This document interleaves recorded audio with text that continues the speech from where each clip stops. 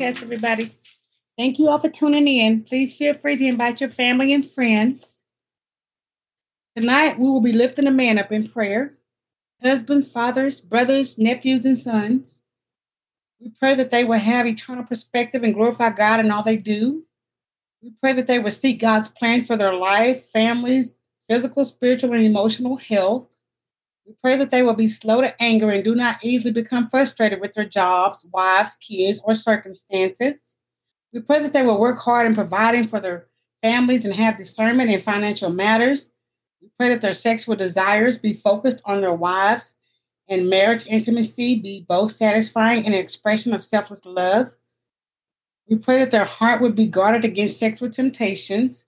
We pray that they will be surrounded by godly men who will help keep them accountable and encourage them to grow in their walk with the Lord. We pray that they will be light to those around them and boldly share the gospel. We pray that they will be godly examples to their children. And we pray that they will walk in love, serve God and others with a pure heart. Amen. Today's topic is, Beloved, you are forgiven. Do you feel forgiven? Do you think God holds your sins against you? Some people believe God throws our sins in our face for control and to make us fear Him. God wants to answer those questions. God says in Psalms 103:34, He forgives all sins and heals all diseases, who redeems your life from the pit and crowns you with love and compassion. Hebrews 8:12 states, and I will forgive their wickedness, and I will never again remember their sins. Beloved, let go of the past, let go of religion, let go of what the people say, and hold on to God's truth. Our Father forgave us for Jesus' sake. So forgive yourselves and walk as those that the Lord has cleansed from sin. He does not hold them over our head, and He will not throw your sins in your face. He chooses to forget them. Thank you, Lord. For my sins are many. Furthermore, what happens if we refuse to repent? Repentance means that you change the way you think, behave, and turn from your wicked ways, as well as try your best to be a better person.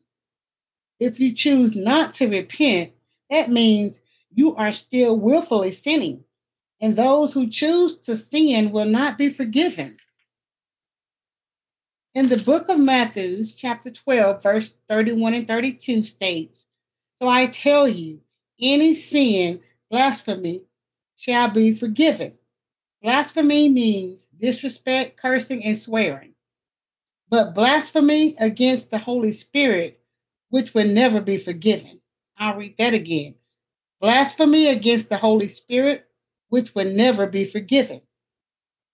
Now here's the T.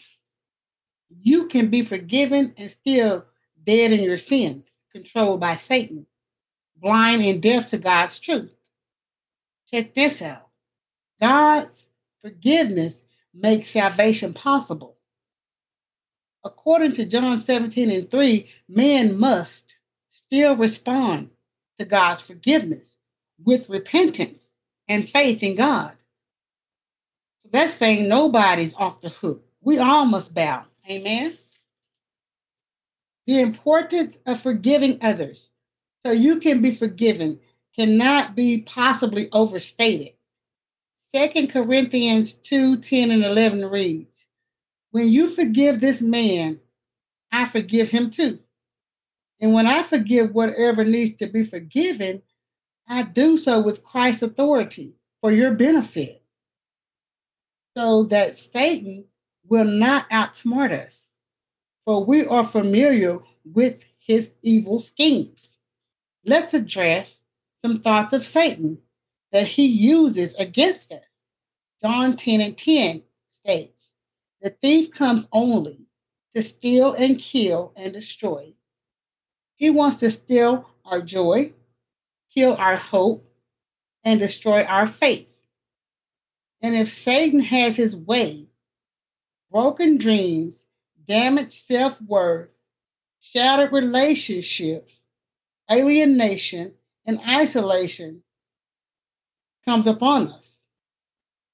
Just to name a few troubles the enemy brings into our life. Besides lying, there are other tools he uses to accomplish his goals. We already know he accuses men day and night before God, according to Revelations.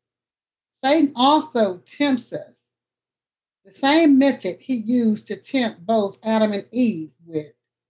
Us, he uses physical, emotional, and spiritual temptations. He loves when we have pity parties. That's his favorite. Satan blinds us. When we are in the midst of that pity party, which amounts to unbelief, the light of hope of the gospel dimmed. Satan's sitting right there encouraging us to shoot ourselves. Why not? Life sucks.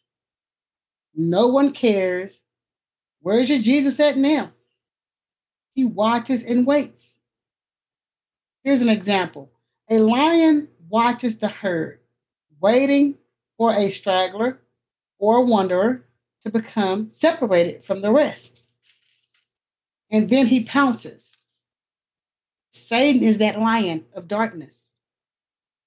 In conclusion, failing to forgive plays right into the devil's hand in so many ways.